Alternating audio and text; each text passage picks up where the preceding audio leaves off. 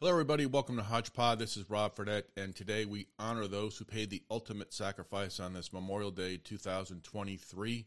This episode is dedicated to those brave soldiers who lost their lives defending our country. Memorial Day was declared a national holiday in 1971 by an act of Congress placed on the last Monday of May. Our branches of service have defended and defend our country and have fought bravely for our freedom in our country's history. You know, this past week I was just driving around and it really hit me. I saw people just walking, living their lives, and it's all because of those who fought for our freedom. In our four branches of armed services, the Army, Navy, Air Force, and Marines, they have fought in many wars in our history, and many have been killed in combat. In the Civil War, 655,000 soldiers were killed. World War II, 405,399. World War I, 116,516. In the Vietnam War from 1961 to 1975, 58,209 soldiers were killed. In the Korean War, 1950 to 1953, 36,574.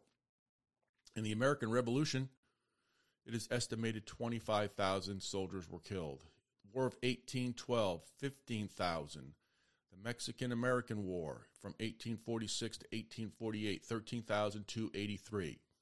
The Iraq War, 4,576. The Philippine-American War, 4,196.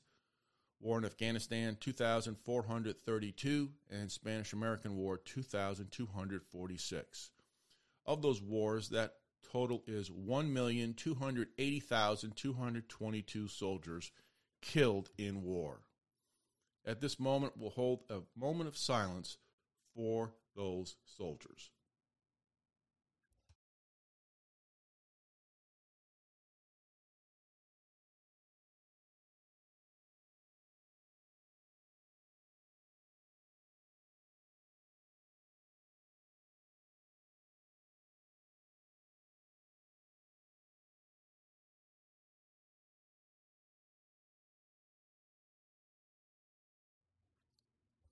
May they all rest in peace.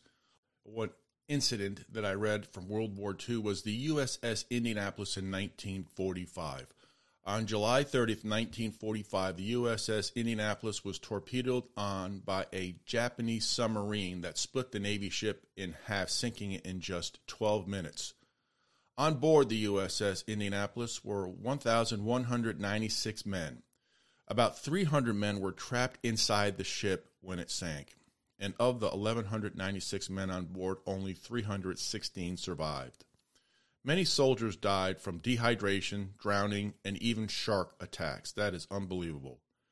Not hours, not 1 day, not 2 days, but 4 days, their surviving sailors were in water until they were rescued by American forces.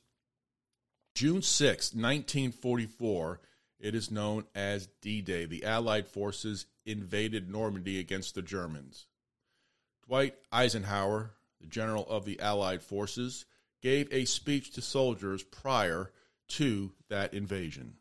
Soldiers, sailors, and airmen of the Allied Expeditionary Force, you are about to embark upon the great crusade toward which we have striven these many months. The eyes of the world are upon you. The hopes and prayers of liberty-loving people everywhere march with you. In company with our brave allies and brothers in arms on other fronts, you will bring about the destruction of the German war machine, the elimination of Nazi tyranny over the oppressed peoples of Europe, and security for ourselves in a free world.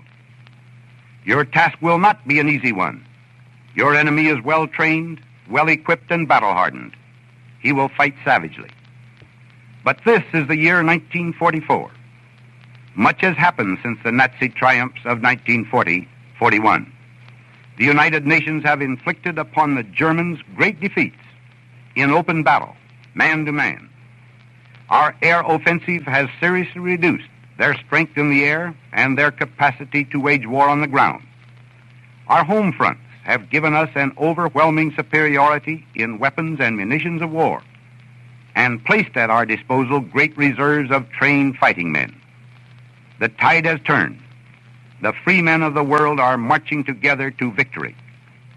I have full confidence in your courage, devotion to duty, and skill in battle.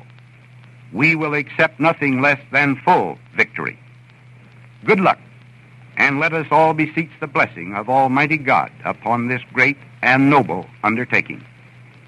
And here is President Ronald Reagan on June 6, 1985, in Normandy on the 40th anniversary of D-Day.